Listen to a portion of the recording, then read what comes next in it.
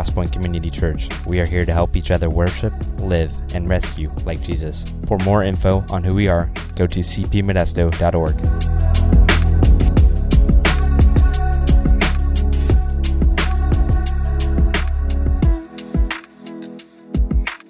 I want you to open up to Mark chapter 5 this morning if you would. If you've got a Bible, digital, paper, or whatever, open that up to Mark chapter 5. I want you to know from the very get-go this morning that this passage is very strange. This is a strange passage of Scripture. It's awesome, but it's not something we're used to seeing and thinking about here in our time. I also want to let you know that the response to this passage is not going to be a list of things to do or ways to change externally necessarily. The response to this passage is very much an internal change of our minds and our hearts. There's a lot of passages that say, so out of this, here's what we need to do. This passage is not as much a do thing as much as a think and believe response. This passage is about your mind and your heart, what you believe and who you believe in, who you trust. Have any of you ever heard of a man named Peter Karpin? Peter Karpin. Of course you haven't. Barely anyone's heard of him. But let me tell you about him. In 1914, Peter Karpin was a German spy during World War I. He spied on the French, so he moved into France, pretended to be a Frenchman. Well, he was caught in the act of spying. He was jailed, but then the French did something really smart. They assumed his identity. So the Germans would send him letters and they would intercept them and write back to them for years, sending false information, sending false intelligence, and leading the Germans on a wild rabbit chase of where certain things were and where resources for the French were, and caused a lot of trouble by assuming his identity. But not only that, the Germans were constantly sending Peter Karpin money to do what he needed to do, to buy the things he needed to buy to live. So the French just saved it and saved it and saved it and saved it and saved it. Now, later on, Peter Karpin somehow vanished. He just disappeared and he escaped imprisonment. And so the French were like, what are we going to do with all this money? I mean, we don't have him anymore. We can't pretend that he's still here. What are we going to do with the money? And so they said, let's buy a car. So they bought a really nice car with the money. Later on, in I believe it was 1923, after the war was over, the French were sent a delegation over to Germany to work on some peace issues and work on some compliance issues that the Germans weren't in after the war. And so they brought this car just kind of as a, in-your-face kind of a thing to Germany, and that's what the delegates to Germany were driving around. Well, one day while they're driving around in Germany, that car struck a pedestrian and killed them. And the driver getting out of the car and going and seeing who they had hit was astonished to find out that the person they hit was Peter Karpin, the spy who had been spying on them, who had allowed them to buy the car, was killed by that car that the Germans invested in. What an ironic, weird story, but it's true. Here's why I want to share that story with you. It is so easy for us right now in this time that we're in to see, and even not in this time, even if coronavirus wasn't here, you look around the world and it's so hard because we see all that is broken and evil. And sometimes we can feel that the devil has an upper hand. But in bringing all of the destruction and the pain and the evil and chaos that the devil does bring, I want you to know, and this passage here tells us this, he is tying his own noose. He's building the car that's going to run him over. Every time you see darkness, every time you see evil, every time you see chaos, we can grieve it, we can wish it were different, but don't you for 1 second believe that God is out of control. God is allowing this enemy of ours to tie his own noose, to build the car that's going to run him over in the middle of the street one day. That is what this passage in Matthew 5 comes down to. Here we will see great evil and great suffering, but in the midst of the darkness, we will see a king rise up and change the narrative and leverage the darkness for victory. And in this very hard season we're in, I pray that this passage resounds in your heart with this very clear truth, that every time you seek darkness, every time you see chaos and pain and confusion and destruction, remember that this is our enemy, Satan, tying his own noose, building his own car that's going to run him over. Now, directly before this passage, Jesus is on this boat in the Sea of Galilee with his disciples. A storm hits, and Jesus, with just a word, wields complete power over nature and calms the storm. And the very last thing we read in chapter 4, right before we get into this passage, is this. It's the very last quote. One of the disciples asked, "Who then is this that even wind and sea obey him?" The waves and wind still know his name. Ask this question, who is this then that even the wind and the waves obey him? Their perspective of Jesus just got widened incredibly. And it's here in Mark 5 as if Mark is saying, I'm so glad you asked the question. Let me show you exactly who this Jesus is. Mark 5, verse 1. They came to the other side of the sea, to the country of Gerasenes. Now, this was a Gentile region. Before, Jesus has been in the Jewish regions in Israel. This is a Gentile region. And so they're coming into this place where they haven't yet ministered to the people there.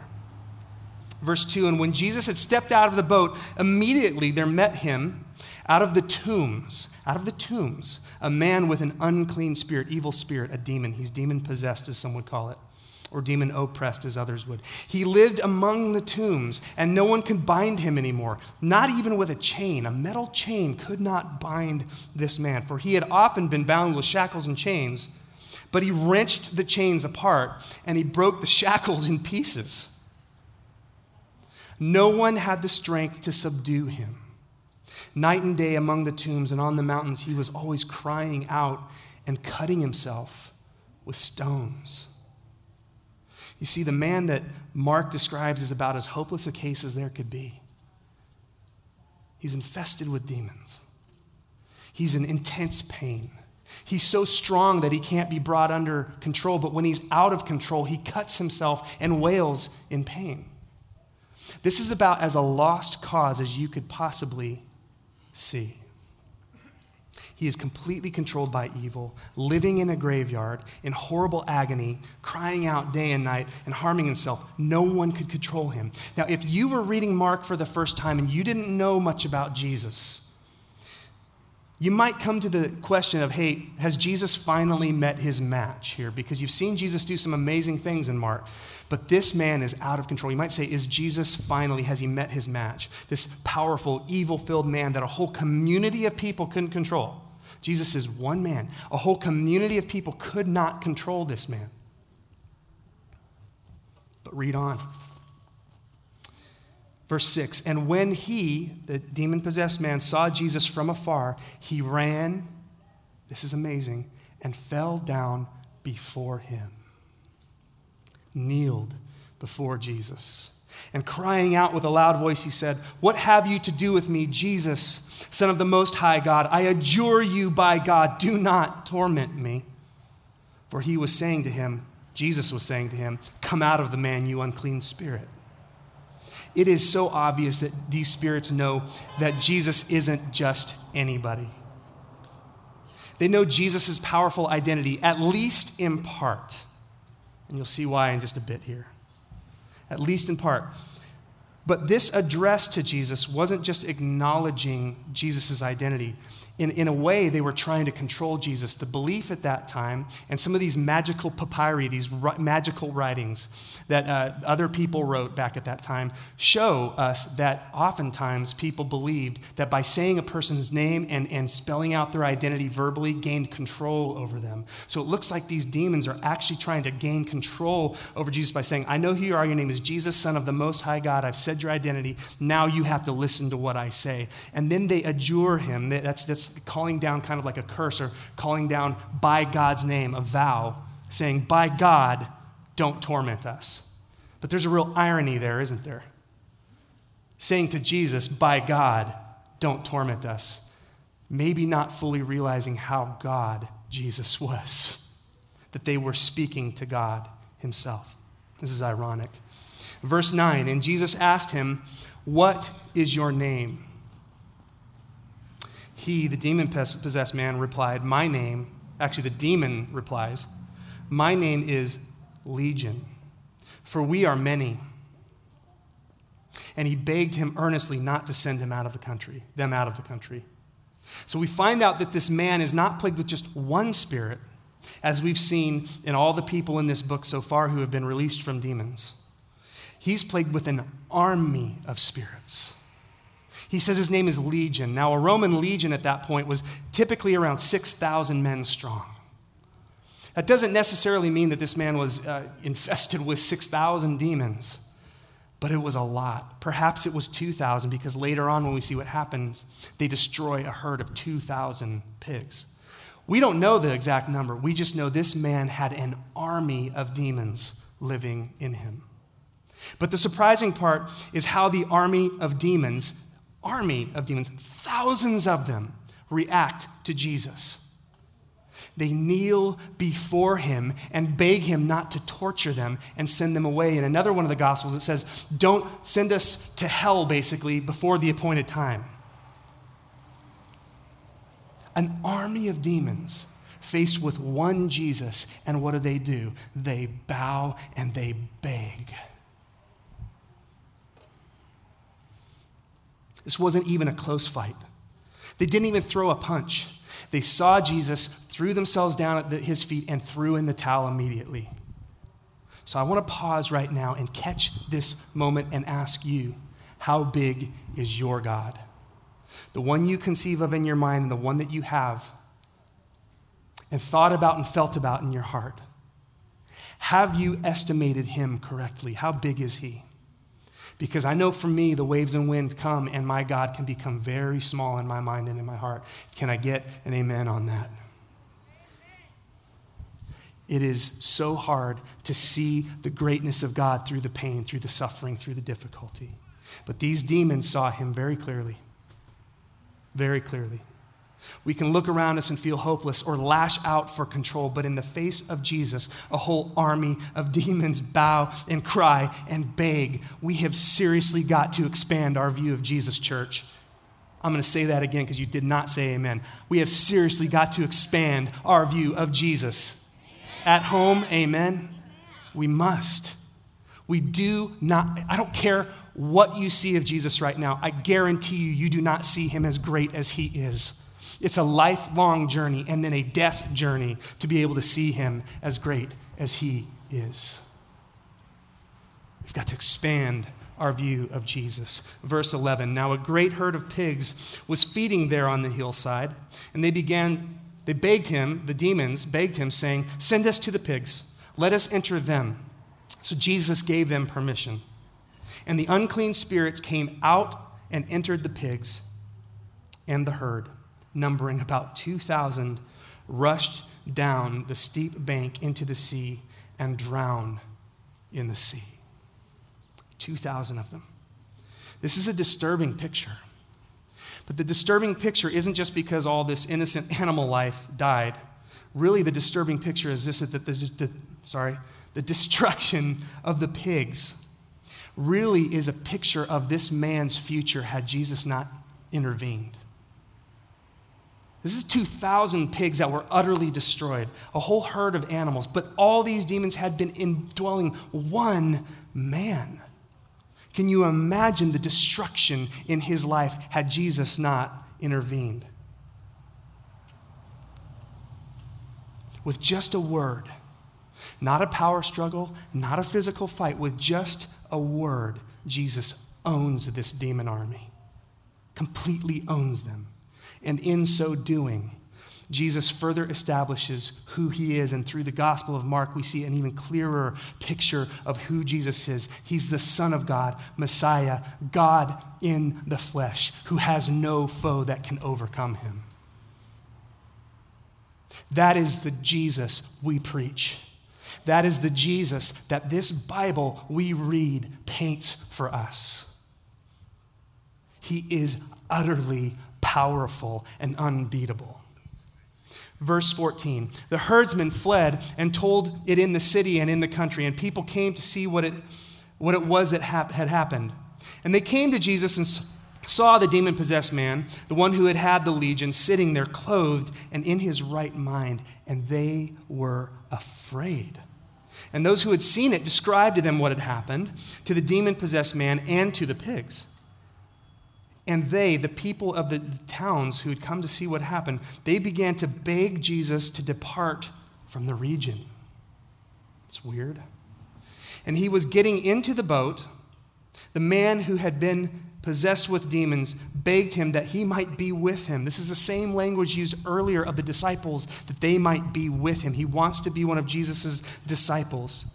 And he, Jesus, did not permit the man, but said to him, this is awesome, go to your friends and tell them how much the Lord has done for you and how he has had mercy on you.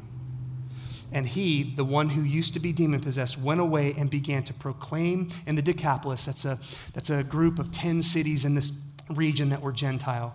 He began to proclaim in the Decapolis how much Jesus had done for him, and everyone marveled. Why in the world would these people who've been living with this man who has been completely out of control, screaming through the night, not even able to be shackled with chains, why in the world would they ask Jesus to leave once he fixes the problem? Jesus doesn't land on your shore and leave everything unchanged. That's why. It's because Jesus is a disruptor of the brokenness and devastation we live in. Jesus comes, and when he comes, he changes things. And some of us don't want change. The truth is that some of us prefer our brokenness.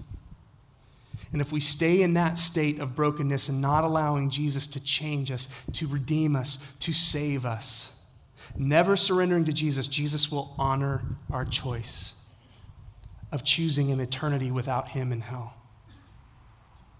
He honors the choices we make if we reject him as our Savior. And he gives us what we ask for, which is, I don't want you. So that means I don't want you for an eternity.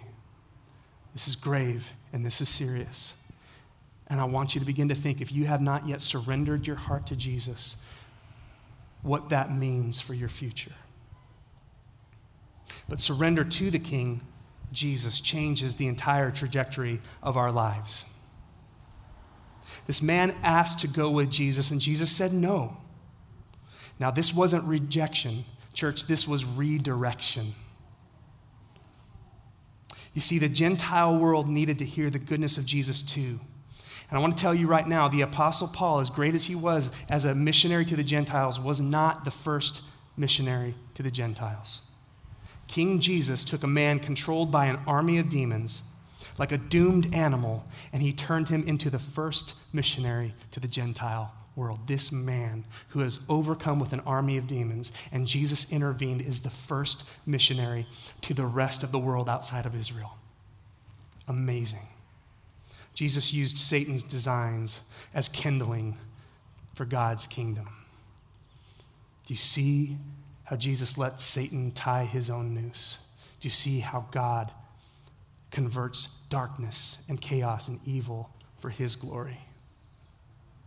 Moves on to another story now. Says this in verse 21, and when Jesus had crossed again in the boat to the other side, a great crowd gathered about him, and he was beside the sea. Then came one of the rulers of the synagogue, Jairus by name, and seeing him, he what? Fell at his feet. This is the second time we've seen someone fall at Jesus' feet in this passage, and implored him earnestly, saying, my little daughter is at the point of death. Come and lay your hands on her so that she may be made well and live. And Jesus went with him. So Jairus is a synagogue ruler. This is a very important man in a Jewish community.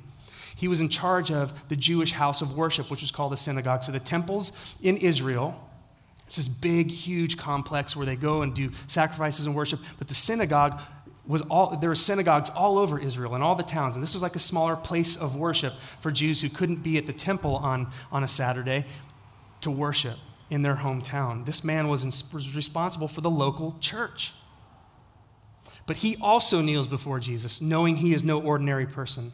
And his request to Jesus is to save his daughter before she dies. Notice that. She's at the point of death. Would you save her, Jesus, before she dies? Because everyone knows that death is final, that nothing can be done once you cross that line, right? Or wrong. 24, halfway through the verse, and a great crowd followed him and thronged about him. So he takes a little aside here. He's going to tell us another little story intertwined with this story about Jairus' daughter.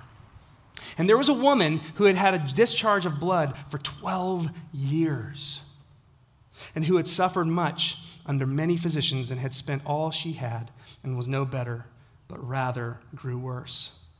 So this woman who was in this crowd, her physical condition put her in Israel in a state of being what they would have called unclean, ceremonially unclean. She was virtually untouchable for 12 years. 12 years of having a status of unclean. And she had impoverished herself, paying doctors, and now she's worse than she was before. She was an outcast and lived in constant shame, to no fault of her own. This was not her fault. And even the way she approaches Jesus is such a contrast to the others. Even the demons come face to face, bow before him. Jairus comes face to face, bows before him, but she sneaks up behind him in a crowd just to try to grab his cloak. Verse 27, she had heard the reports about Jesus and came up behind him in the crowd and touched his garment. For she had said to herself, if I touch even his garments, I will be made well. And immediately the flow of blood dried up, and she felt in her body that she was healed of her disease. And Jesus, perceiving in himself that power had gone out from him, immediately turned about in the crowd and said, who touched my garments? His disciples' response is so funny. His disciples said to him, you see the crowd pressing about you, and yet you say, who touched me? Jesus, you need to take a nap. You need to eat some food. Why are you asking this dumb question? And he ignores them, and he looked around, verse 32, to see who had done it.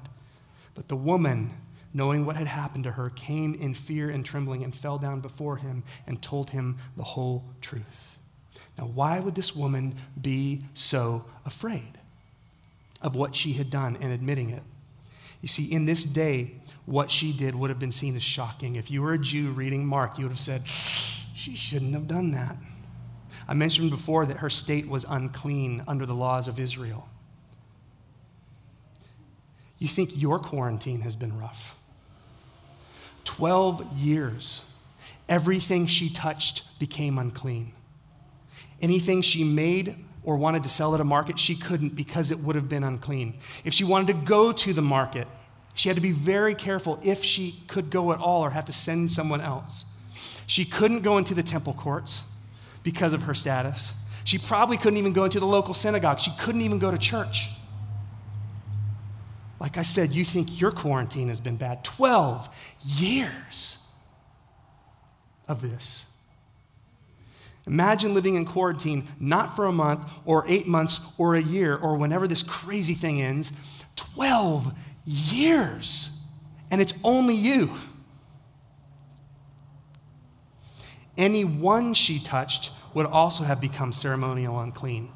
And so that's why in this day, reading this, you would have said, she should not have done that because she reached out and touched Jesus' cloak. And so reaching out and touching Jesus would have been a shocking, bold move because all who witnessed this knew she had just made Jesus unclean. Or had she? 34. And he said to her, daughter, your faith has made you well. Go in peace and be healed of your disease. Now, it's not as clear in the English that we're reading it in because of the translation, but when Jesus says to her, your faith has made you well, that made you well is translated from this Greek word sozo. And this word is the word that is used to say deliver and to save. Your faith has delivered you. Your faith has saved you, is exactly what Jesus said. Her faith in Jesus has saved her from more than just illness. You see, the religious elite of that day would have been teaching that purity and holiness before God comes from what you do. That if you want to be in good standing with God, you must follow the law and do all the right things. But Jesus turns this on its head in this moment and says, you can't make you clean. Church, you can't make you clean. Only Jesus can. It is faith in the Son of God that heals our brokenness, and not just physical illness, but more importantly, spiritual illness, spiritual brokenness, sin, the sin curse we live under. You cannot make yourself clean. Jesus says only He can. Instead of her impurity making Jesus unclean, His purity makes her clean. It's a reverse of everything they'd ever seen. Everyone who was in an unclean state had always, when they touched something, it made that thing unclean. But in this scenario, Jesus is touched by this woman. And instead of him becoming unclean, his purity transfers to her. What a beautiful picture of what happens to us spiritually when we put our faith in Jesus. An impure person, we don't make God unclean. He makes us clean. His purity transfers to us, not our own. His transferred to us. And any religion or teaching that tells you that you can clean yourself or that you can be good enough to earn salvation is a lie. No action, no sacrifice, no ritual that you perform of your own can make you clean. Only an encounter of faith in Jesus can make you clean. It is Jesus who cleanses, Jesus who forgives, Jesus who gives us His righteousness to be able to stand before a holy God and to stand holy before a holy God through faith. Jesus says to her, daughter. He calls her daughter. What a tender thing. Jesus not only allows broken people to approach Him, He welcomes them. He welcomes us and calls us son, calls us daughter when we approach Him in faith with all of our impurity. And we reach out and touch Him in faith. He says, son, daughter. Jesus takes on not only sickness and sin and the devil, but Jesus now, we're going to see, takes on death itself. This is amazing. When we get here into verse 35, don't let your mind go back into all the times you've heard this. And I've heard this story before. It's old to me. Just think about it in real time. A little girl is dead. She's actually dead. She has no pulse. She has no brain waves. She's not breathing. And this is what happens. While Jesus was still speaking, there came from the ruler's house, Jairus' house, someone who said, your daughter is dead.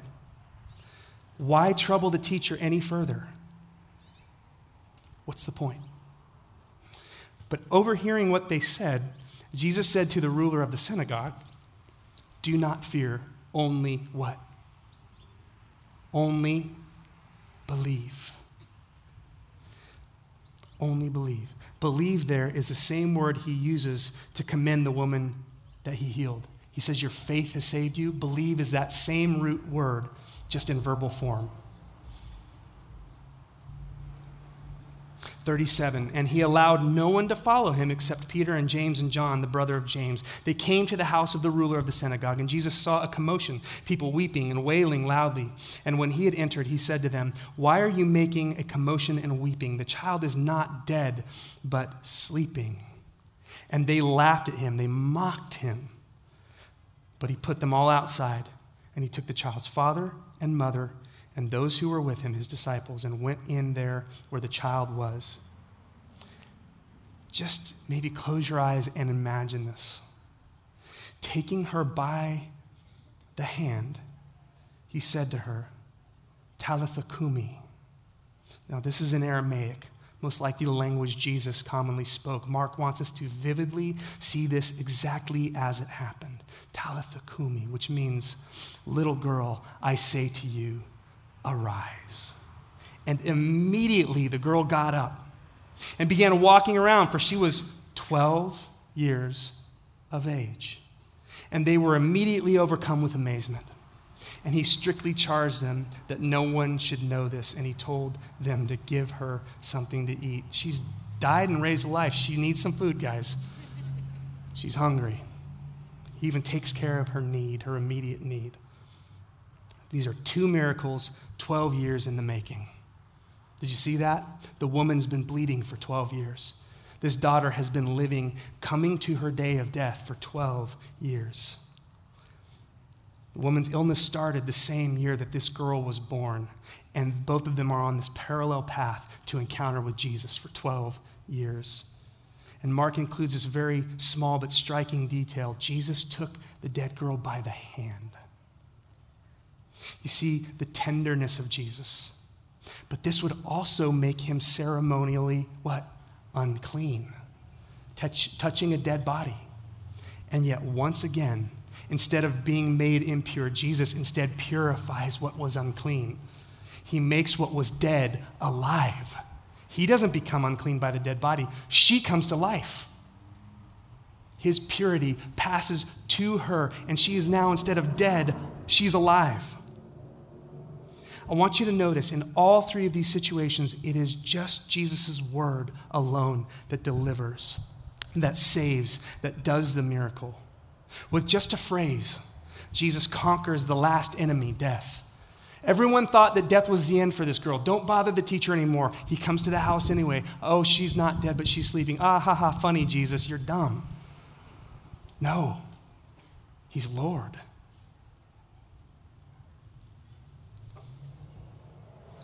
His words, just his words, and life bursts into existence. Does this remind you of any other part of the Bible? Words making life burst into existence? Genesis 1. Genesis 1. God himself creates life and all there is by just speaking.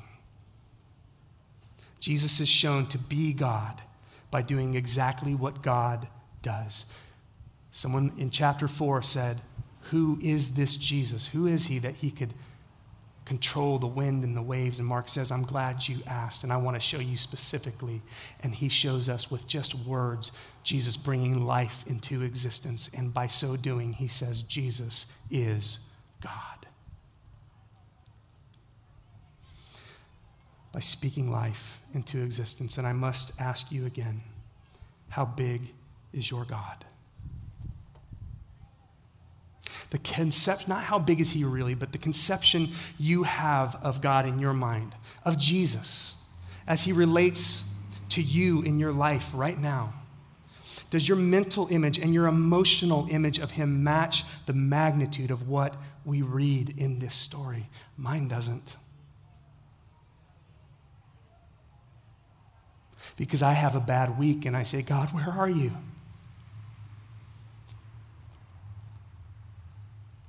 We are all certainly going through a very difficult time. Let's be honest. This has stunk, hasn't it? And it still does. And especially living in California, it probably still will for 7,000 years. Don't let that make you lose hope. It's been rough.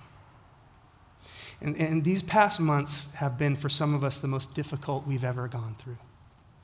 For others not, but for some it has. And to me, this pandemic that we've gone through and are going through has revealed some spiritual giants in our midst. I've come in contact with some people whose faith is so large, it puts me to shame. Been so impressed by the spiritual giants we have in our midst here at this church that no one would have noticed before. But this pressure and this hardship has just popped them to the surface as people who trust God completely. And at the same time, as believers, some of us find ourselves reacting rashly to this. We're impatient, we're panicking, we're fighting with each other, we're using harsh words, and some of us even abandoning relationships and losing hope. And if so, I want to tell you, you have a merciful Savior who says, son, daughter, come to me. I want to heal you. He understands your heartache. He understands the struggle. And he's very gracious with the mistakes we've all made during this time. I just want to say that to you and encourage you with that. And at the same time, I want to challenge you. I wonder, with all that has happened, if the problem is really the pandemic, or if our problem is really the government response to the pandemic, or who's going to get voted in and who's not, or is it something deeper? Maybe this pandemic hasn't caused a crisis for us. Maybe it has revealed a crisis of faith in the church that was already there. But it was covered and hidden by our comfort and by our prosperity. The crisis that is being uncovered is this: that our conception of Jesus, who he truly is, and what he is truly capable of, is only a shadow of what it should be. That in our minds and in our hearts, our God, our Savior Jesus, is far too small.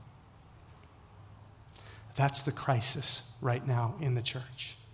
It's been revealed in a lot of us, in myself. I will gladly and shamefully include myself in that this crisis, this place we've been in, this hardship has revealed just how faithless I can be. And I just want to put it out there to you to consider that maybe we have been brought low so that the King can lift us up and build our faith. Maybe he's brought us low so that he can heal us. Maybe he's broken us so he can bind us. Consider it. I want to invite the band up. We're going to sing one last song.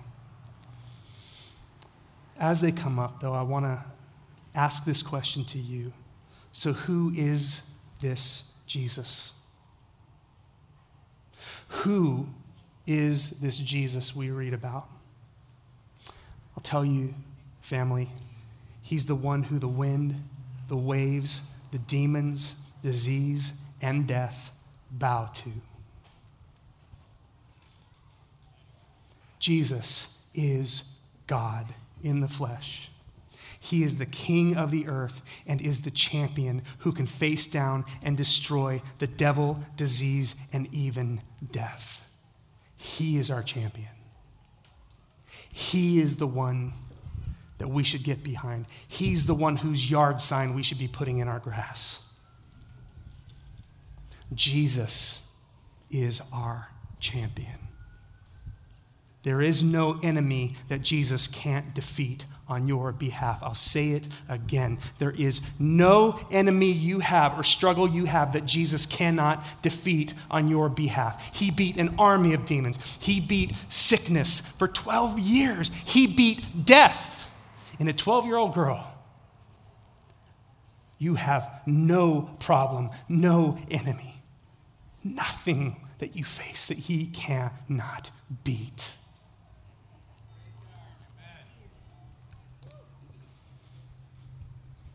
And I can't tell you every reason God is allowing all the experiences we're having right now. There's probably a lot. But I tell you for sure that one reason is this: God is uncovering the faithlessness in his church. Not to shame us, but to heal us. Not to guilt us, but to bring life to us again.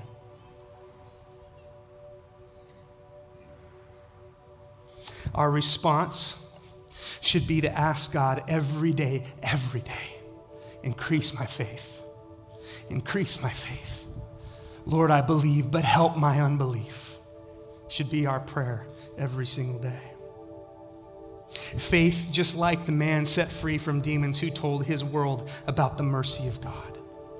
Faith like the sick woman who knew that no matter what she faced or how long she faced it, if she could only have Jesus, she had all she needed. And faith like Jairus, who risked playing the fool and walked with Jesus past the line of the impossible, past the line of death, and through faith, Jairus saw new life. That's how we respond to Jesus. Faith, belief, trust. Because he's worthy, he's good, and he loves us to the very bitter end.